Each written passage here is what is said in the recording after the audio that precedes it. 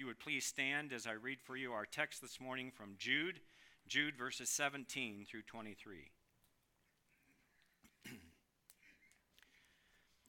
But you, beloved, ought to remember the words that were spoken beforehand by the apostles of our Lord Jesus Christ, that they were saying to you, in the last time there will be mockers following after their own ungodly lust. These are the ones who cause divisions, worldly minded, devoid of the Spirit. But you, beloved, building yourselves up on your most holy faith, praying in the Holy Spirit, keep yourselves in the love of God, waiting anxiously for the mercy of our Lord Jesus Christ to eternal life. And have mercy on some who are doubting, save others, snatching them out of the fire, and on some have mercy with fear, hating even the garment polluted by the flesh. So ends the reading of God's word. May we be blessed as we study it together. You may be seated. We are working our way through this letter of Jude. We've been stuck here in verses 17 through 23, and we've already noted that Jude, the author of this letter, the half-brother of our Lord Jesus Christ, beginning in verse 17, is calling the church to awaken. He's calling the church to arise. He's calling the church, believers. It is a call to arms. It is time to pick up the weapons. It is a battle that is taking place. It is already taking place, and it is a battle for the truth. And so often the church, sadly, rather than recognizing the battle for the truth, spends its time identifying what are clearly errors and falsehoods that come to us from the world. That's not rocket science. If you do not have the Spirit of God, you will not walk in the Spirit of God. It isn't any wonder that the secular world does not like God, hates His ways, hates His truth. But that's not what Jude is coming to talk to us about. We know what the world tells us, that we should be accepting of same-sex marriage, that killing babies as a matter of convenience is, well, it should be just fine, and that mutilating children because they're confused about their gender, well, that's just par for the course. Well, those are easy to identify. Any biblically informed person knows that that's just pure evil, and it's not right. Why is it not right? Because it's wrong. Why is it wrong? Because it's not right. But believe it or not, there's an even more sinister battle that's taking place. And it's not between Christians and our government. And it's not between a church polity and governmental policies. The battle is taking place not outside of the church, but inside, within her ranks. And people who identify with the church, according to survey after survey, are becoming more and more biblically illiterate. They are unable to discern and to discover that within their ranks, there are those who are speaking perverse, twisted, unbiblical things, all dressed up with a Christian veneer. Such teachers and teachings, we've noted, have crept into the church unnoticed. They are here. They are now. In doing so, such teachings are leading many astray, diluting and polluting the gospel of our Lord Jesus Christ. Beloved, the purity of the church is dependent upon her commitment to the purity of doctrine. If we will not fight for pure teaching, we will never be a pure church. Beloved, what you believe about God, what you believe about man, what you believe about sin and the Lord Jesus Christ has an impact on how you will conduct your life.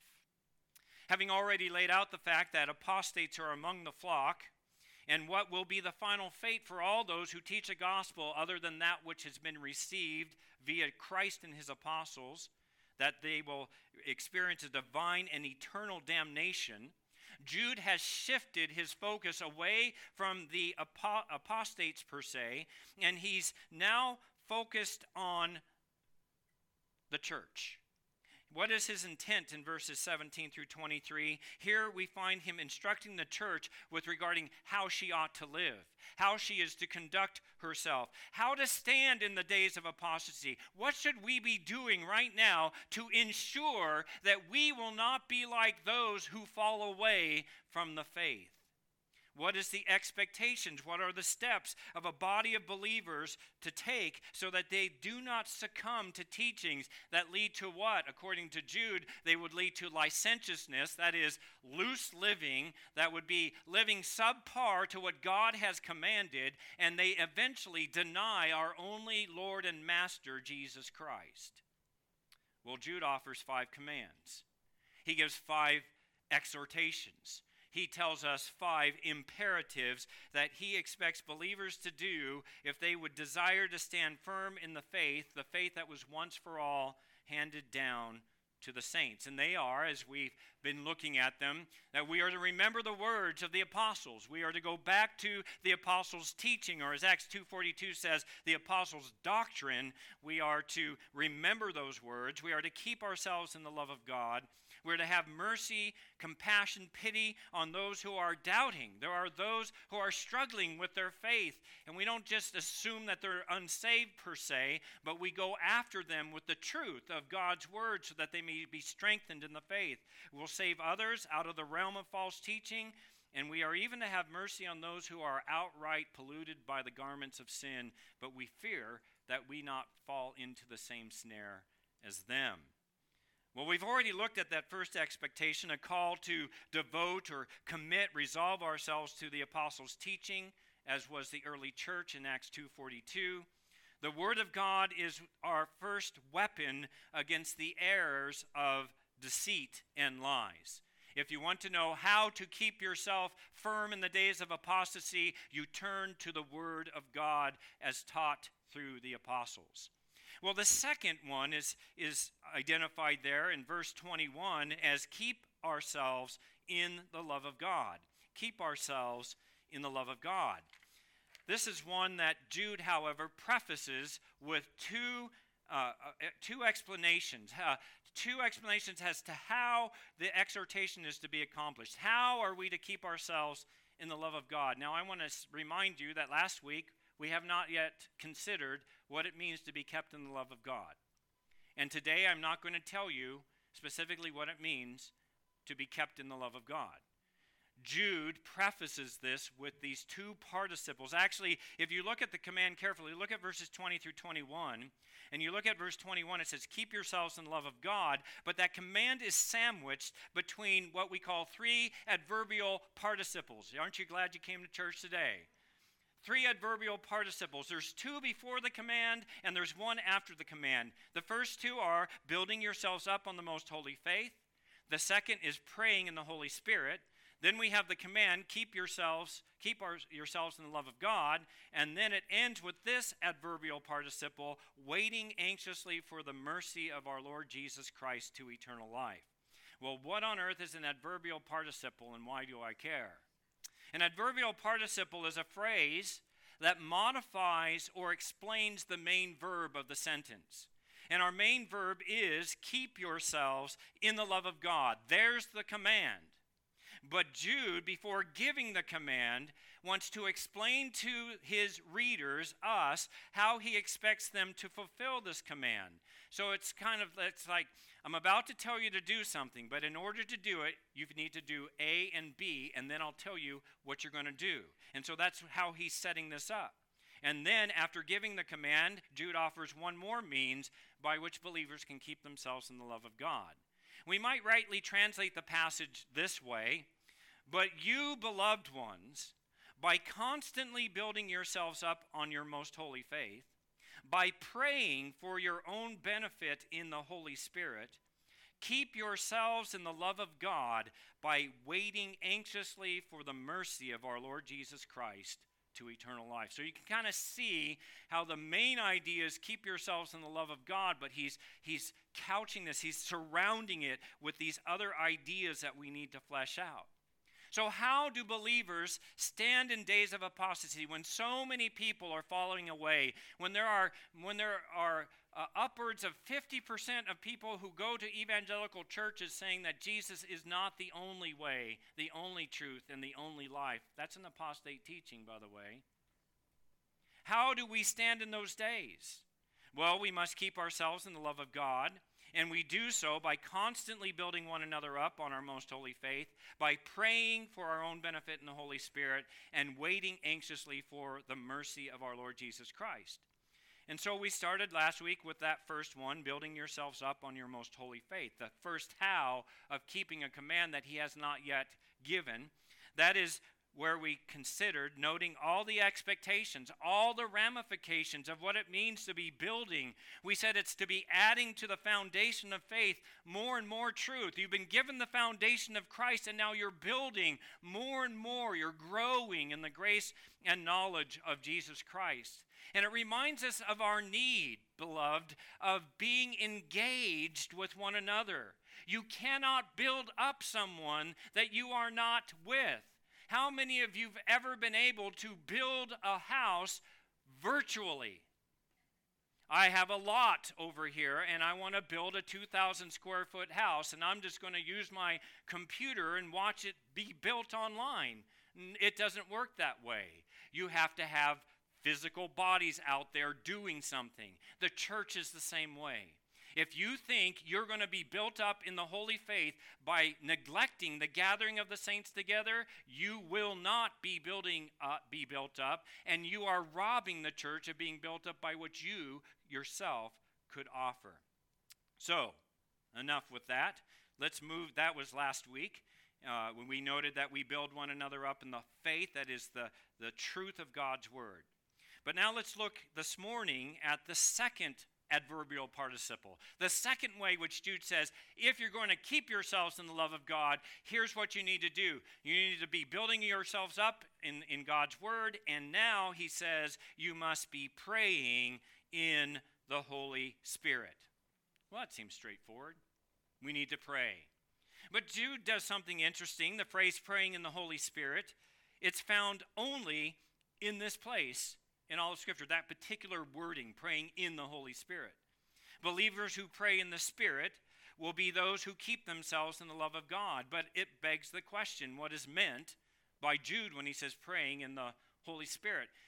We don't want to get lost in the weeds. I think sometimes people make more of it than it needs to be. There's a lot of ways of saying the same thing. You know what a preacher does every Sunday? He says, here's God's word. Now let me tell you what it means 5 or 10 different ways until you get it, right? That's kind of what's going on here. So he says that we are to be praying in the Spirit. He does not simply say pray. He could have said that, and that would have been enough. I want you to be praying to keep yourselves in the love of God. But he does add the qualifier in the Holy Spirit. And as seemingly straightforward as this may sound, again, this is the only time this is found in this exact phraseology. And so we need to discern, what does Jude mean when he instructs believers to be praying in the Holy Spirit? And I want to remind you that what it means is this, and there's more to it than this, but it means this, that all genuine prayer, if it's genuine, true prayer, all legitimate prayer is prayed for in the sphere or in the realm of the Holy Spirit. If you're praying to some other God, you're not in the Holy Spirit.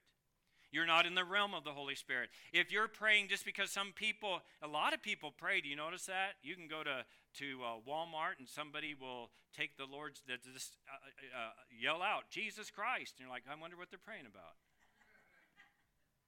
They're not praying in the Spirit. You know what I'm saying.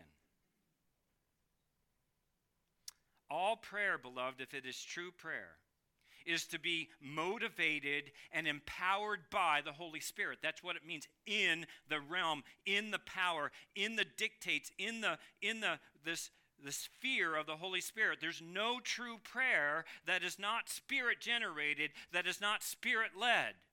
if your prayer is not with the intention of being in the sphere, what the Holy Spirit says prayer is to be, you are not truly praying, and you will fall prey to the apostates.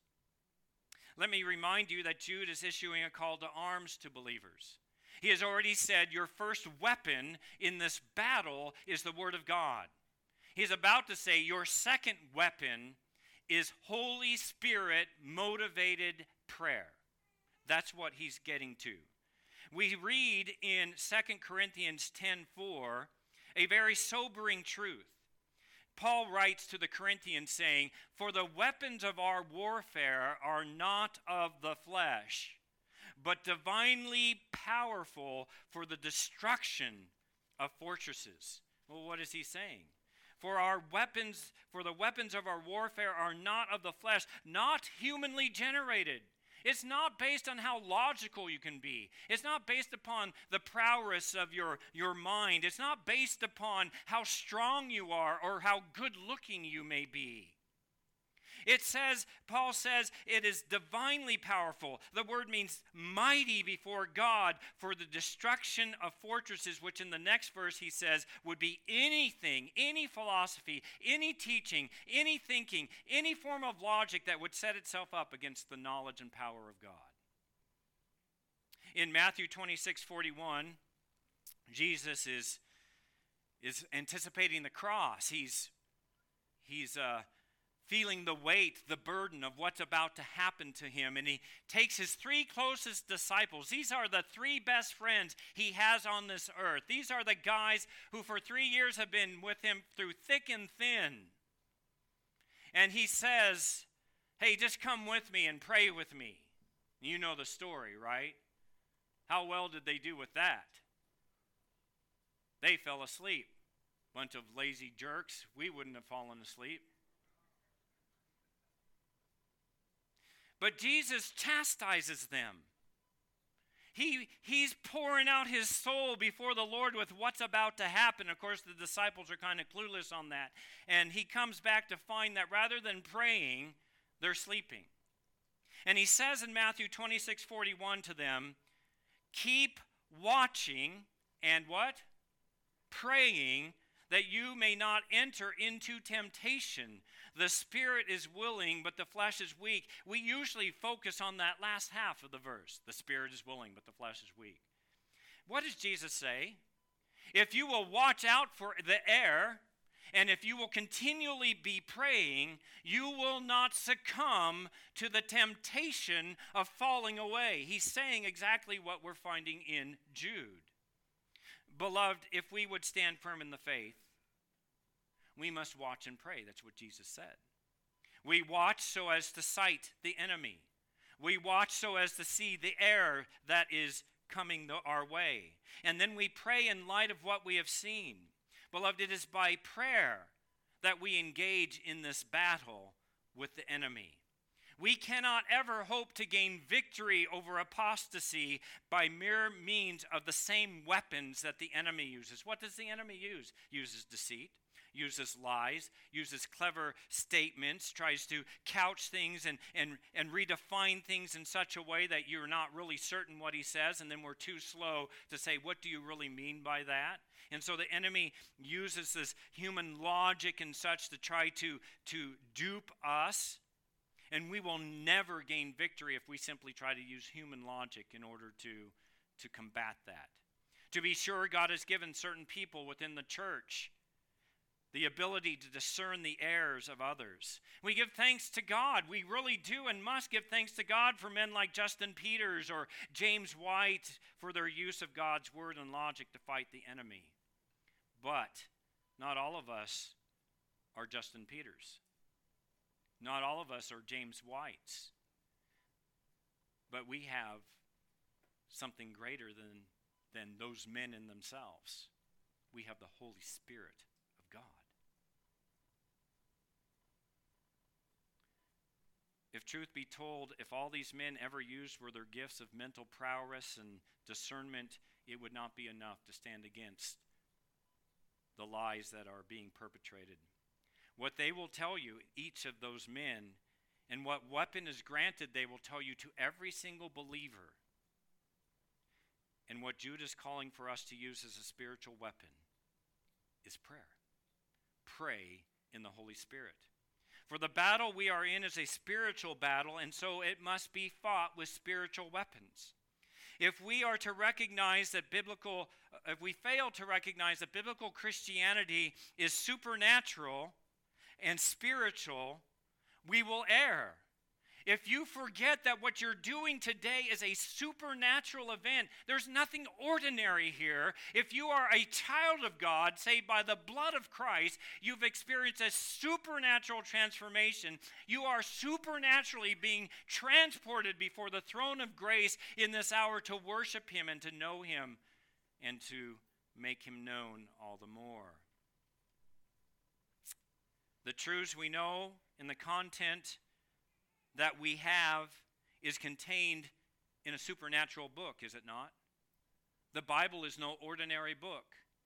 It is not a math book. It's not a history book. It's not a physics book. It is an extraordinarily constructed book by the hand of God. It is one that the Scripture says is living and active and sharper than any two-edged sword, and piercing as far as the division of soul and spirit, of both joint and marrow, and able to judge, are you ready, the thoughts and intention of the heart. What book can do that? The Word of God. The truths of the supernatural book were supernaturally revealed to men, who were supernaturally inspired to record them by a supernatural being we know as the Holy Spirit. The truths conveyed concern themselves with a supernatural person, whom we have come to know as the Son of God, who left his abode in the presence of God the Father, and to become supernaturally incarnated in the flesh, so as to become simultaneously, ready for this? Let this blow your mind, simultaneously the Son of God and the Son of Man, of the order of God and of the order of man. That is the supernatural position of your Savior, Jesus Christ. This God-man lived a supernatural life, and he performed countless supernatural deeds. He was placed upon a Roman cross, during which time supernatural events took place. The sun was darkened, the graves were opened, an earthquake shook the ground, and the temple veil in the temple itself was torn from top to bottom in two. A number of Roman soldiers were converted and confessed their faith in Jesus, and then he died. His body was placed in a tomb wherein it was supernaturally preserved from the ordinary process of corruption and decay, as prophesied in Psalm 16. Supernaturally, this one rose from the dead. Supernaturally, he appeared to the multitudes. Supernaturally, he spoke with and taught his disciples until at last he supernaturally ascended into heaven. The church, which Jesus himself promised, was supernaturally inaugurated by the descent of the Holy Spirit in Acts chapter 2. To become a Christian requires what? A supernatural regeneration by the Holy Spirit. Because all have sinned and fall short of the glory of God and are unable to live a life that pleases God.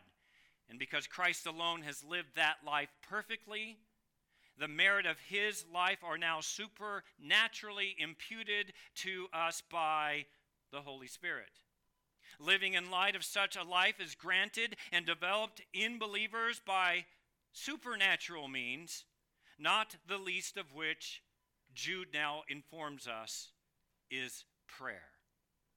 And like the Son of Man, believers become partakers of a supernatural transformation that will come, either by rapture or by resurrection, when we will be fitted to live in the presence of God for all eternity, to delight and do his will. The entire process, beloved, is given to us by is opposed by a supernatural being that we know as Satan. And he is joined by a countless horde of other supernatural beings known to us as fallen angels, or demons. Those who are committed to the destruction of the human race and the overthrow of Christ and his kingdom. And one of the key weapons that the devil uses in his battle is, again, deception. We need to remember that behind every false religion, behind every false philosophy, behind any and every thought that is contrary to the Word of God, there is a supernatural power, the inspiration of Satan. Every error, every aberration of the Christian faith is a result of a supernatural outworking of Satan. Is it any wonder that Jude says, church, wake up and start fighting this battle with a supernatural weapon? You cannot stand in the days of apostasy. You will not have the discernment in yourself if you're depending and looking to yourself. Look to the Word of God and then pray in the Holy Spirit. Yes, we can oppose lies with logic. We can oppose falsehoods with facts, but even with all such weapons, what is still all around us? Error, falsehoods. No matter how often we expose the errors of higher criticism, of evolutionary thinking, of secular humanism, or whatever other isms you might want to include, those who follow such thinkings continue to propagate those lies as though they were what? Truth. Satan goes after the mind because ever since the fall of man, the human mind has become the sepulcher of lies, of the evil one. But we must remember that our God goes not only after our minds when he saves us, he goes as well to our hearts. He illuminates the human heart with the light of the knowledge of the glory of God in the face of Jesus. It's not enough just to know in your mind. Your heart needs to delight in who Jesus is and what he has done.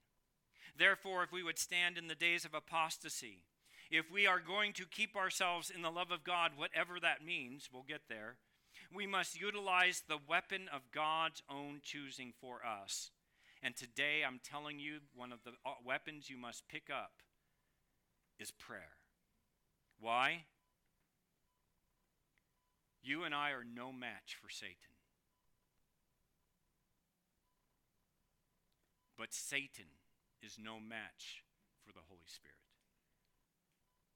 Prayer is our looking to then, and our depending upon a power outside ourselves. What did John say? Greater is he who is in you than he who is in the world. Prayer is our looking to and depending upon a power outside ourselves, a power that we're being reminded is necessary if we would rightly stand opposed to error, proclaiming the truth. But what is prayer? What is prayer? I'm sure some of you are coming up with your own definitions. There's a real easy definition, isn't there? What is prayer? Talking with God. It's having a conversation with God.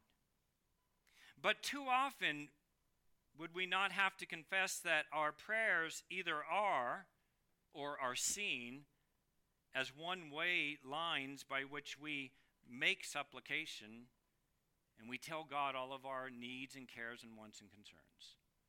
God, today's been bad. I need your grace. I need this. And all of those things may be true. And God says, bring it on. But if all you're doing is talking to God and you're not listening to him, you're not having a conversation, and it's not spirit-motivated prayer. True prayer, while it will include petitions and supplications, will always include things like adoration and praise to God and confession of sin. I've often used the acronym ACTS, A-C-T-S, in my prayer life. Just as I pray, trying to keep all of that, just to help me think, what does ACTS stand for? A is for adoration, acknowledging who God is. I move into a time of confession. C, confession of my sin. This is followed by the T, a time of thanksgiving for the blessings of God in my life. And then I move to the S, which is then, after all of that is done, then I start my supplications. Then I start my petitions. But notice in Acts, the last thing you do is tell God what you want and what you need. Some people prefer cats. If you're a cat person, you can use cat and start with confession, then adoration, but I'll leave that to you. Beloved, it is in supplication that we ask to know and do God's will. I love Proverbs 15:8 that tells us that God delights in the prayers of his people.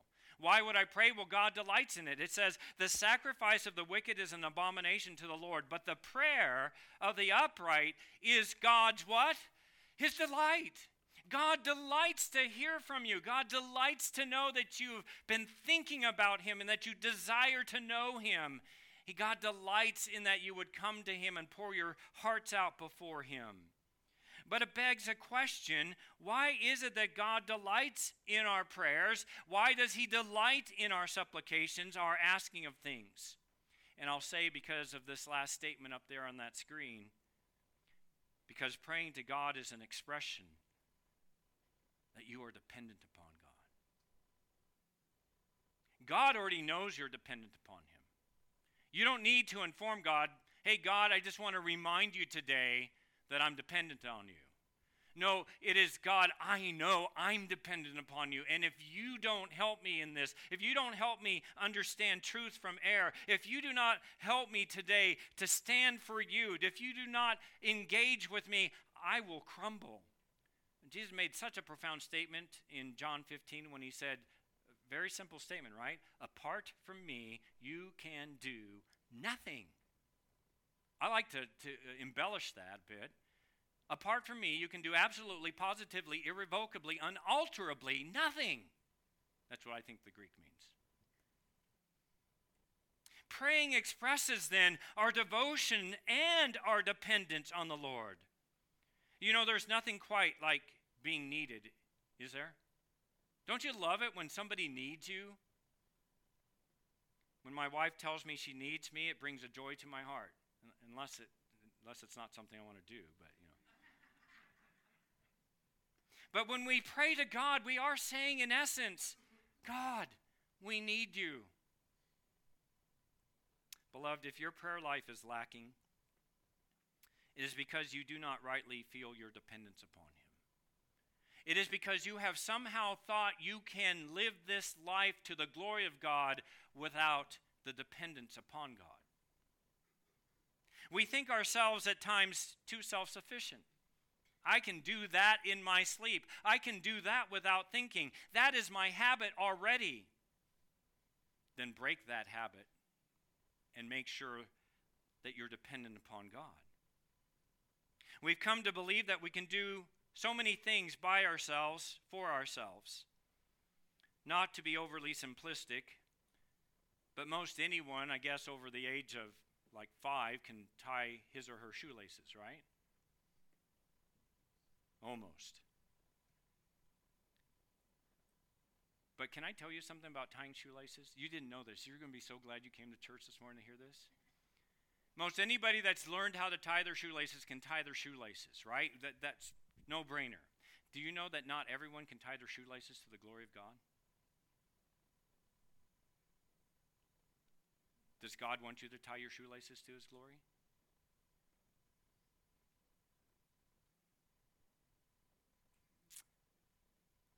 Beloved, that takes a humble heart to say that I can't even tie my shoelaces to the glory of God without acknowledging my need of God in my life. That's what prayer is. Beloved, since the fall of Adam and Eve in the garden, humanity has always overestimated their own ability. And I promise you and I do it all the time. We overestimate our ability to live this life to the glory of God. So people think that they do not need to pray because, well, this routine, this project, this job, this relationship, it's just part of what I do. It's already built in me. I don't need God. Can you imagine saying that? You don't say it that way, right? I don't need God in this. I need God for more important things. Our biggest issue with prayer is our pride in admitting that apart from Christ we can do nothing. We don't like admitting that we need God's help in everything, not just the big things, but everything, even the small ones. Yes, anybody can cook, anybody can clean, anybody can practice medicine or crunch numbers or study, but only the humble, only the dependent look to God and depend upon Him and ask Him for the grace that when they do those little things, it would all be to God's glory. And is this true? Well, Paul tells us it's true in 1 Corinthians 10:31, the very familiar words, whether then you eat or drink, do all to the glory of God. The most mundane things you ever do is eat and drink. And if Paul said, whatever you do, even the most mundane things you are to do to the glory of God, then the question becomes, oh my word, how am I going to do that? Because I'm too prideful, and I'm too assured of my self-sufficiency that I can do so many things without God's help. Then I'm not going to be praying in the Spirit.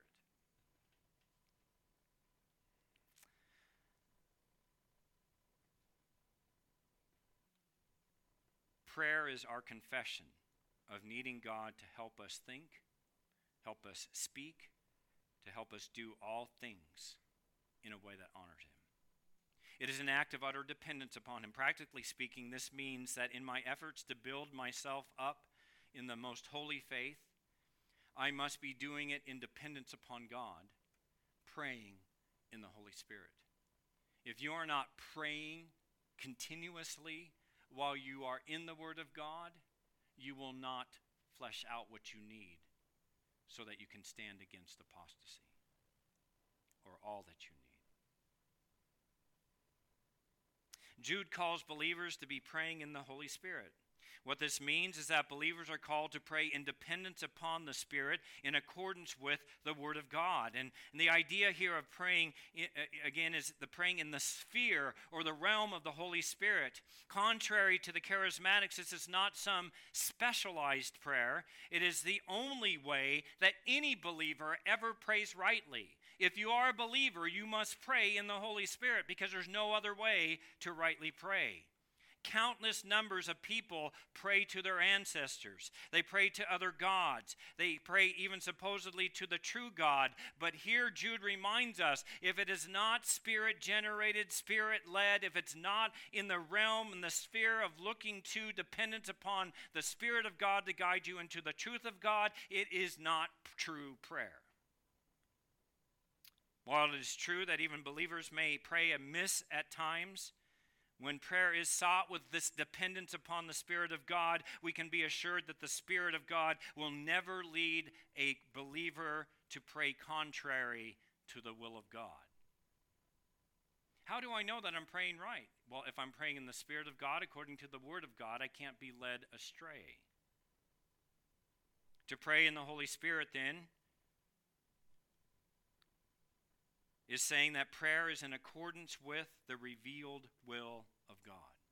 The Spirit will never lead you down a path that is contrary to the Word of God. I cannot tell you how many times I've heard people say to me, I prayed about it, Pastor, and God told me I could do A, B, and C, but A, B, and C are contrary to the Word of God. It was not a prayer in the Spirit. I don't know who you prayed to. You may have just eaten some bad pizza the night before, but you were not praying to and in the Spirit of God. To pray in the Spirit is to pray then with an open Bible. It is to utter the words of Scripture so that our prayers will not be that our will be done, but rather that God's will be done, which is what Jesus said in the garden, right? Keep watching and praying that you do not fall into temptation. The spirit is willing, but the flesh is weak. And then he said later in his prayer to God, not my will, but your will be done. Because what was Jesus doing? He was watching and he was praying. The verb praying here is in the present tense, and it speaks then of ongoing and the continual practice of prayer. Believers are not simply to pray when things are bad. They're not simply to pray when things are good. They are to be praying, as Paul describes in Ephesians 6:18, at all times in the Spirit. Prayer is never to be a natural habit for the believer. It is to be a supernatural one. Prayer is not simply you speaking to or petitioning God. According to Romans 8:26 through 27, true prayer is a joint effort, if you want to call it that. True prayer is a joint effort whereby you pray and the Holy Spirit actually knows what you should be praying and prays it for you because you don't know how to pray. How humbling is that? Like, what are you talking about? Well, let's look at Romans 8:26 and 27. I was reading this week, and I was like, oh, my word. This is one of the most humbling statements I could ever read. In the same way, the Spirit also helps our weakness. Okay, believers, you're weak. Okay? Let's just get that out of the way. You're weak, he says. How are we weak? I mean, all the things we would come up with. I tell you the ways that I'm weak. But Paul says, by inspiration of the Holy Spirit, you're all weak, and here's how you're weak. You don't know how to pray as you should. Now, I've heard that. I mean, many of us, we confess that, right? I don't even know how to pray. I don't know what I should pray. Well, that's good. You're recognizing your weakness. But notice that Paul assumes these people are praying because he says, when you pray, the Spirit himself intercedes for us with groaning too deep for words, and he who searches the heart knows what the mind of the Spirit is because he intercedes for the saints according to what? The will of God, the Word of God. We do not know how to pray. We know we are to pray. We know we're commanded to pray. We know something of prayer, yet in ourselves we are incapable of praying as we ought. Therefore, praying in the Holy Spirit is a recognition that we are dependent upon the Spirit, that we are entering into the realm of the Spirit, seeking His help, seeking His guidance, seeking His own intercession on our behalf. It speaks then, beloved, of a humble and reverential attitude that we are to bring as we pray. Because I could bring the loftiest prayer, and it is not praying as I should because I need the Holy Spirit involvement in it. We could express it this way. Praying in the Holy Spirit means to be immersed in Him and shut off from the world's evil. When I'm praying, I should try to divest myself from every other concern and be praying in the Spirit, in that realm. It is to be focused on the leading of the Spirit rather than the pullings of this world. We must see that the Holy Spirit is the one who prompts and purifies and directs our prayers to be in harmony with the will of God. Beloved, if we are ever to fulfill the command to keep ourselves in the love of God, which we have yet to expound, let me tell you this, it begins and ends with the Holy Spirit. If we are to stand in the days of apostasy, it begins and ends with prayer in the Holy Spirit. And if we are to pray about such things, such prayers must begin and end in the Holy Spirit. Now, by way of application, let me offer to you what such a prayer might look like. I am not going to offer this to you as some magical incantation that if you want to you can take a picture of it and say, I'm going to pray this every day. I don't think it works quite that way. This is just the attitude, all right? This is the attitude that ought to be found in our prayers. We can pray something like this. Father God, I acknowledge your will and your ways are perfect.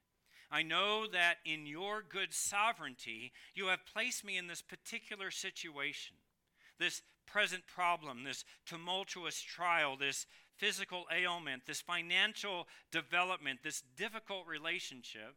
Why? In order for me to look to you and depend upon you. You are the one who has allowed this to occur and who has brought me to this moment so that I might pray for the grace to say to you, not my will, but your will be done. Guide me by the precepts of your word, not by my emotions or even by my thoughts. Bring your words to my remembrance. I ask for fellow believers to come alongside and encourage me. Help me seek them out. Enable me to bring honor and glory to you in all that I say and do, I ask in Jesus' name. Amen. That's a prayer in the Holy Spirit.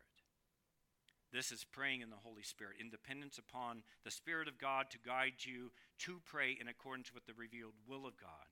Again, if we stand in days of apostasy against those who would seek to draw us away from the truth, away from dependence upon the Word of God, then we must take the steps to make sure that we are first building ourselves up on the most holy faith and that we are praying in the Spirit.